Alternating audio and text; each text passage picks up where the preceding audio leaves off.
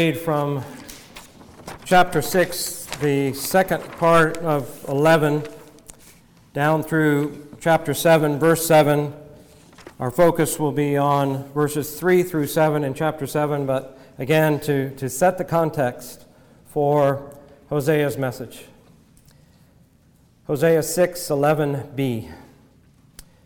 When I restore the fortunes of my people, when I would heal Israel, the iniquity of Ephraim is uncovered, and the evil deeds of Samaria. For they deal falsely. The thief enters in, bandits raid outside, and they do not consider in their hearts that I remember all their wickedness. Now their deeds are all around them. They are before my face. With their wickedness they make the king glad, and the princes with their lies. They are all adulterers. Like an oven heated by the baker, who ceases to stir up the fire, from the kneading of the dough until it is leavened. On the day of our king, the princes became sick with the heat of wine. He stretched out his hand with scoffers, for their hearts are like an oven as they approach their plotting. Their anger smolders all night. In the morning it burns like a flaming fire. All of them are hot like an oven, and they consume their rulers. All their kings have fallen. None of them calls on me. Let us pray. Father, we desire that all of our being, all of our soul would bless you and honor you. And we pray that we would honor you now in the hearing of the word, the proclaiming of your word, that you would speak, that you would be clear, that you would shout, as it were, to our heart and soul, that we may hear and understand, believe and obey. We ask that you would do these things in Christ's name. Amen. One of the hallmarks of Hosea's writing is his word pictures. In figures and in similes and metaphors, he gives us imagery of what the people of Israel, of Ephraim and Judah, were like. And as we probably know, if you read any of it, it's not only an image of them, but of us as well. Images of adultery and the harlotry of Gomer in the first 3 chapters of Hosea speak to us of the idolatry, of the infidelity, the unfaithfulness in Israel. Descriptions of the pus, the infection, the lion, the panther, the trapper, the vulture, speak to us of God's judgment. And then, as we've seen in chapter 6, the mist and the dew, the chaff and the smoke speak to us of the fickleness of Israel's passion, the fickleness and instability of them as a nation and worshiping their God. But not all the figures that Hosea has are shocking. We've seen a couple already. We'll see some more as we go along. Not all of them are condemning, because Yahweh, Jehovah, the Lord, depicts himself through Hosea as Israel's husband, as a loving father, as a lover, as a parent. And in the end of the book, Jehovah is pictured as a luxuriant cypress tree from which the fruit is for all of his people. However, in chapter 7, as we go through simile and metaphor and simile and complaint, all of the depictions, all of the imagery, all of the similes and metaphors speak of God's judgment of the people. A heated oven, a cake not turned, a silly dove, and a bow that is called deceitful or unfaithful because it can't be trusted to shoot the arrow straight. All of these are depictions of the people, their heart, what they're like. And to people like the Israelites in that day, word pictures spoke volumes. They perhaps meant more than they would to us, because of the everyday experiences of the oven, of the bow, of the doves. They could easily picture those because they were everyday experiences. They were things that they saw and they used, and they became powerful and shocking images which mirrored their hearts. As they saw these things, Hosea says, you are looking at yourself. You're looking at yourself as the heated oven, as the silly dove, as the unfaithful bow. And these images and these figures of speech that Hosea uses,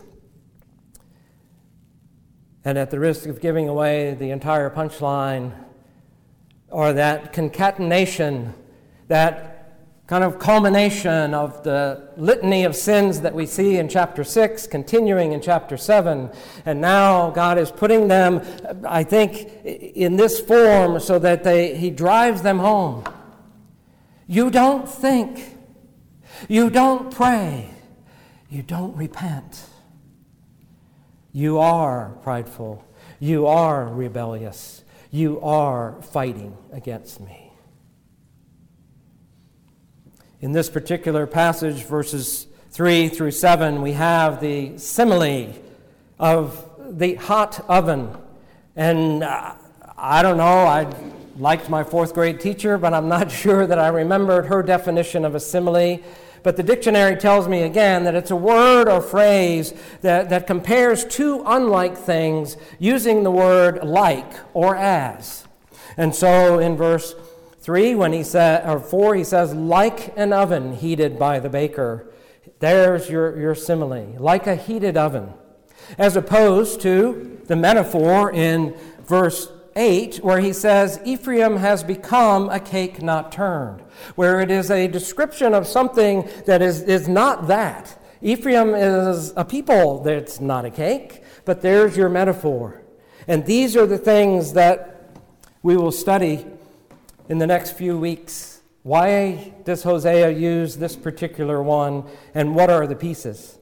So what I would like to do in these verses is to try to give you maybe the playbill, give you kind of the backstory of what is the oven? What is he saying here?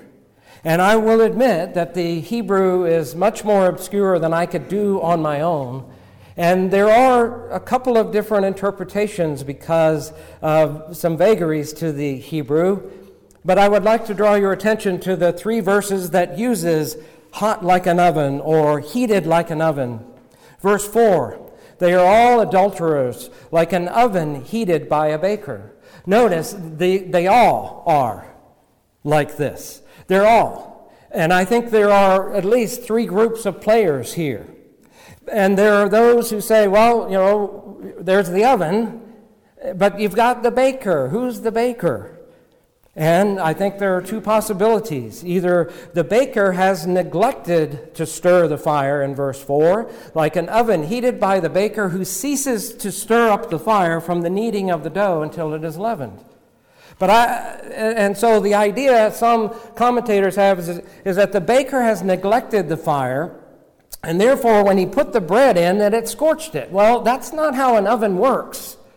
That's not how, we've spent the weekend, 12 hours yesterday without power, and we kept the wood stove going.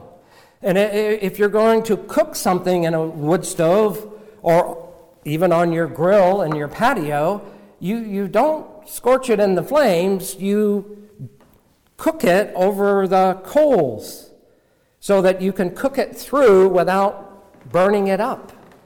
And so I don't think the baker is neglecting anything at all. He's stoked the fire, and it is burning down to those coals ready for the cake, the bread, while he's kneading the dough. But there's that process of leavening of the dough that is also going on here. And then in verse 6, he says, for their hearts are like an oven. As they approach their plotting, their anger smolders all day. Well, I have taken that he's talked about the baker. There are some translations that say, well, this is the baker. And I would take the translation that says, the baker sleeps all night. Now, again, there are some who say, see, he's neglected. He slept all night. But that, again, my mother-in-law was the one who could keep the wood stove burning at my wife's house. In fact, during the winter, when it was 25 below outside, it would be 80 degrees inside because that's how she liked it. And at night, my job when I was there was to go out to the woodshed and bring in the wood, and she would stoke the fire. She knew how to pack it so that it wasn't too dense, because if it's too dense, it doesn't draw. And if it's just right, it will draw fine so that it burns all night. And if you're in New Hampshire in 25 below, and that's the only means of heating your house, you have to do it right. But I don't think he's neglected it. I think he stoked the fire. Verse 7, all of them are like a hot oven. All of them. And I believe that the actors here are the king and the princes and the baker, who is the place of the priests. Because you see, in verse 7, and this is why I went back to read 11b through 7, 1 and 2. The story begins back there. He zeroes us in on Ephraim.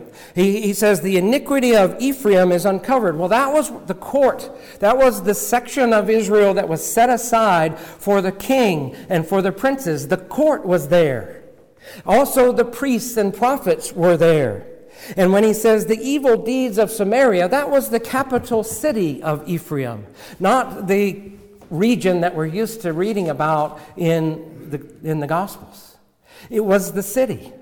And so we've zeroed in on, this is the capital city, this is the citadel, this is where the palace is. And when the story opens in verse 3, we're in the king's palace. We're in there, as verse 5 tells us, on the day of a festival. Perhaps the king's birthday bash. Or most people think it was either a coronation day or the anniversary of his coronation. And the evil deeds of Samaria, the capital city, are coming now to light. The description, the thief in verse 1 enters in, and bandits raid outside. There was corruption inside and out.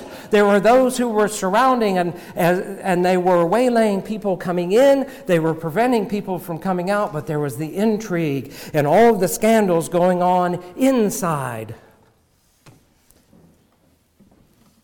And everyone was wanting the king's ear. Everyone was wanting to be on the king's good side. And guess what? The king was glad when they were on his side. Verse 3, with their wickedness they make the king glad, and the princes with their lies. None more than the priests wanted to have the king's ear. They were the ones assigned to uphold the law of God. But we know, if we read, for example, in 2 Kings 14:15, we see that they had their own self-interest as well.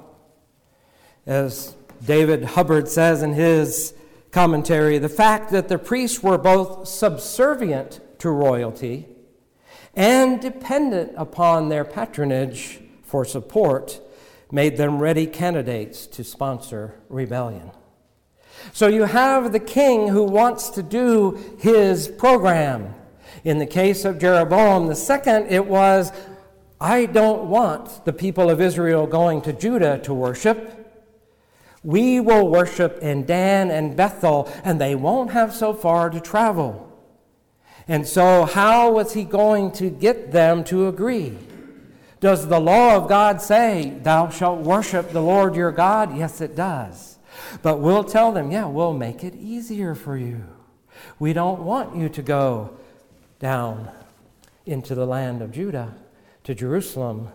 We'll make it easy. You can fulfill the law by worshiping closer to home. And then we see the story unfolding. Their wickedness, they made the king glad. Princes with their lies. The king was pleased that the wicked schemes that he had devised were accepted by his subjects, and perhaps even aided by the priests. And the priests, in turn, were emboldened with their own sin. We've got him going now. Let's keep him going. And the king was then pleased to see, now I have people to do my bidding. And the princes, it says, were glad with the lies.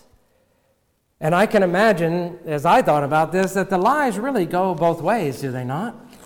If you want to falsely praise someone, lie about them so that they can be elevated to position, or maybe there are times when you falsely slander someone so that they will be deposed from their position. But in any event, the princes were glad with the lies that were being bandied about. And Hosea says in verse 4, they are all adulterers. They have broken the covenant. They have practiced deceit. They have given themselves over to their desires, like an oven heated by the baker. The lust within, the heat and passion of their schemes, of their wickedness, of their evil desires is like an oven heated by the baker. He does not stir it, but he lets it burn while he kneads the dough. And that's why I believe that this is the description of the priests. Because can you imagine, and we are like this. I think God in some cases treats us like this. He instructs us in the way that we should go, but he knows our frame. He knows that we're slow. He knows that we have inertia. And little by little, we're instructed and taught. I was trying to tell one of my students' moms the other day, he's coming out of a class where, his regimen was to run a quarter mile a day. The book we're in wants you to run 5 miles a day. You've got to work up to that. The devil knows that. His helpers know that. The priests knew that. Let the fires burn. Let them burn down to those beautiful coals. Don't stir them up. Don't flame them up until the time. But we'll knead the dough. Beware, Jesus says, the leaven of the Pharisees. Little by little, kneading, softening, causing us to break down resolve, energy, desire to do right, causes them to heat up, causes that fire to be right for when they would strike. And on that great festival day, verse 5, they got all the princes drunk. They gave them wine. They made the palace festival great. And I don't know if it's the princes, the baker, or the king, I suspect, stretched out his hand with scoffers. Simply said, he clasped hands on a handshake.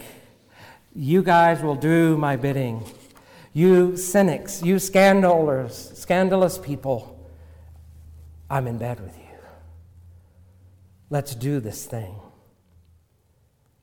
And the king may have been made drunk by his own princes, and to be so would have been treachery and dishonor to his rank. It doesn't really matter to me because he stretched out his own hand. And I believe he became just the opposite of what we read about in Psalm 1, verse 1. When God says, I will bless the one who doesn't do these things, truly will he not? Will he refuse to bless ones who do walk in the counsel of the wicked, stand in the path of sinners, sit, as the king did, in the seat of scoffers? They're all prepared. They're all, if I could use the word, stoked. They're stoked up. The baker, the priest, they've loaded the fire before bedtime. They've loaded with all the fuel that it needs to burn and smolder and become a bed of coals overnight. And the baker sleeps, knowing that my work is done. I have kneaded the dough. I have caused them to grow with passion, and now it's just heat the oven and wait until in the morning. And you know how the oven works. If you want to keep that fire going, that bed of coals is just right. So in the morning when you put the logs on, what does it do? It bursts in the flame. And that's exactly what he says. Their anger smolders all night. In the morning, it burns like a flaming fire. All of them are hot like an oven, and they consume their rulers. All their kings have fallen. Unless you think that this is just, again, an image, just something that Hosea paints and says this could happen. History tells us, 2 Kings 15 tells us, that from about 753 BC to 723 BC, 30 years, there were 6 kings. 4 of them were assassinated by their successors. Oh, that means that 4 of them were assassins themselves. And 1 of them died in captivity in Assyria. And only 1, as some commentators say, died in his own bed. I guess, as we would say erroneously, of natural causes.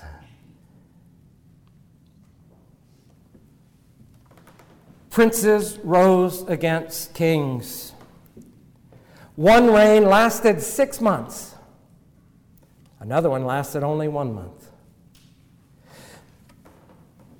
All of them are hot like an oven. All their kings have fallen. All of the 6 kings until that day they were carried off into exile were ruined. The kingdom that had such joy, the king being glad in verse 3, was in ruins by the end of verse 7. And finally, in the aftermath of all this trouble, all this turmoil, all this devouring and consuming, Jehovah speaks. None of them calls on me. All have been devoured. All have been consumed. But none, no one, nobody calls on me. Their rulers and kings are being consumed, but none sought God's counsel. Their kings are dead and they're dying, but no one sought God's governance. They were confused. They were in turmoil. They were drunk, but none cried out for God's comfort and his peace. It is easy for us to say, I've never sinned like these people did. I haven't been an adulterer. I haven't been a conspirator. I haven't murdered anyone. I'm not that bad.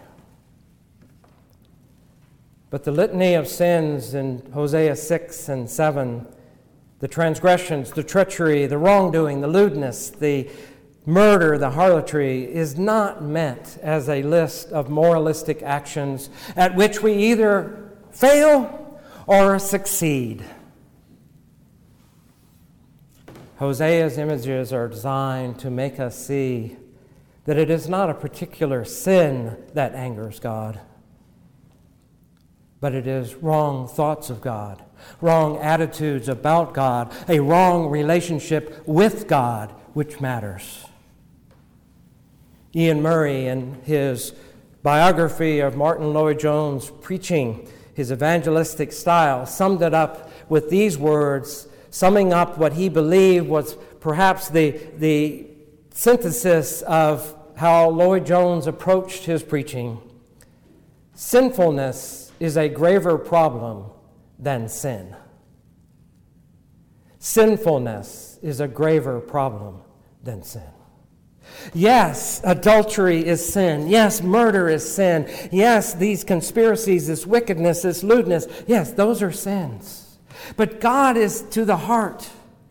God is to the soul.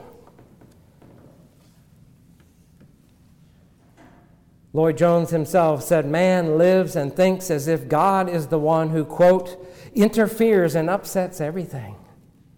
That it is God who's the one who's in the way. God is the one who makes life hard. And yet it is God who says, none calls on me. None thinks about me. None thinks that I will see your sin. None thinks that, yes, I see that sin, but I'm concerned about the depth of your heart and your soul.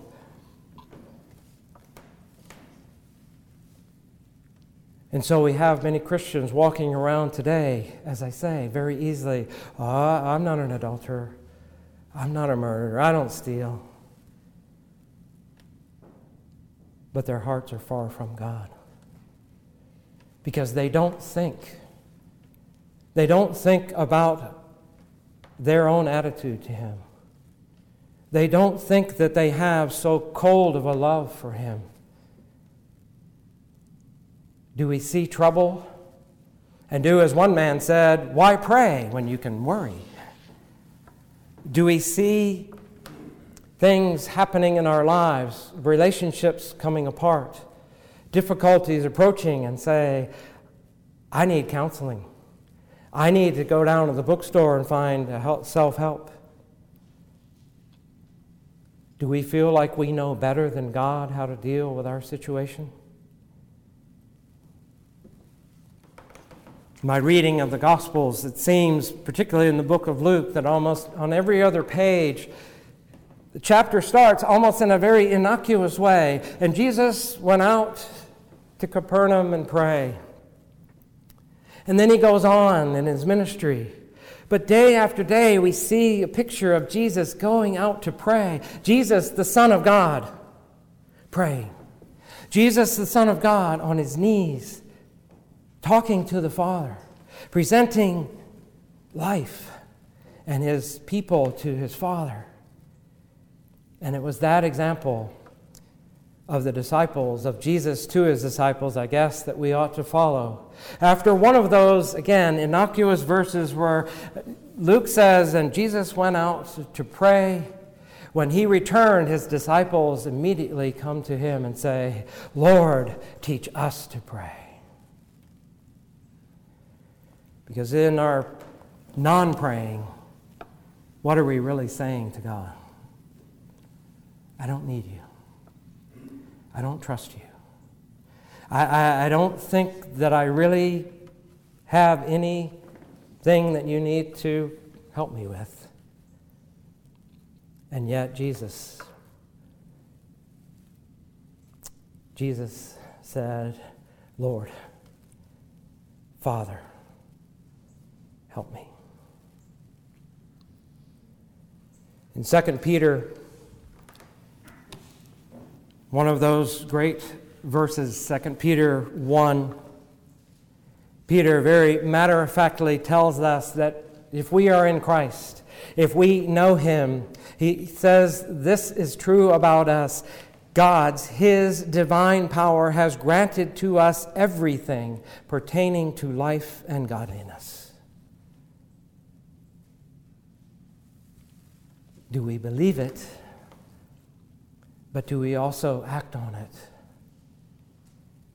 If that is true, everything that pertains to our life, good or bad, turmoil and trouble, or things that give us joy and exaltation, everything pertaining to life and godliness, let it never be said of us, none of them calls upon me. Let us pray. Our Heavenly Father, we find these mirrors that Hosea holds up to us convicting, difficult to look at, difficult to study, because he knows what we're like, and he knows what you're like. And Father, I do pray that you would forgive us our sins, cleanse us from all unrighteousness, cause us to turn, to be healed, to be washed, to be renewed in the spirit of our minds, that we might walk with you, we might follow you, we might worship you. We ask that you would teach us and instruct us. We ask that you would give us a heart to know and understand these things, that you would be glorified and your church would be built up. We ask in Christ's name, amen. Please rise for the benediction from 2 Thessalonians. And may the Lord direct your hearts into the love of God and into the steadfastness of Christ. Amen.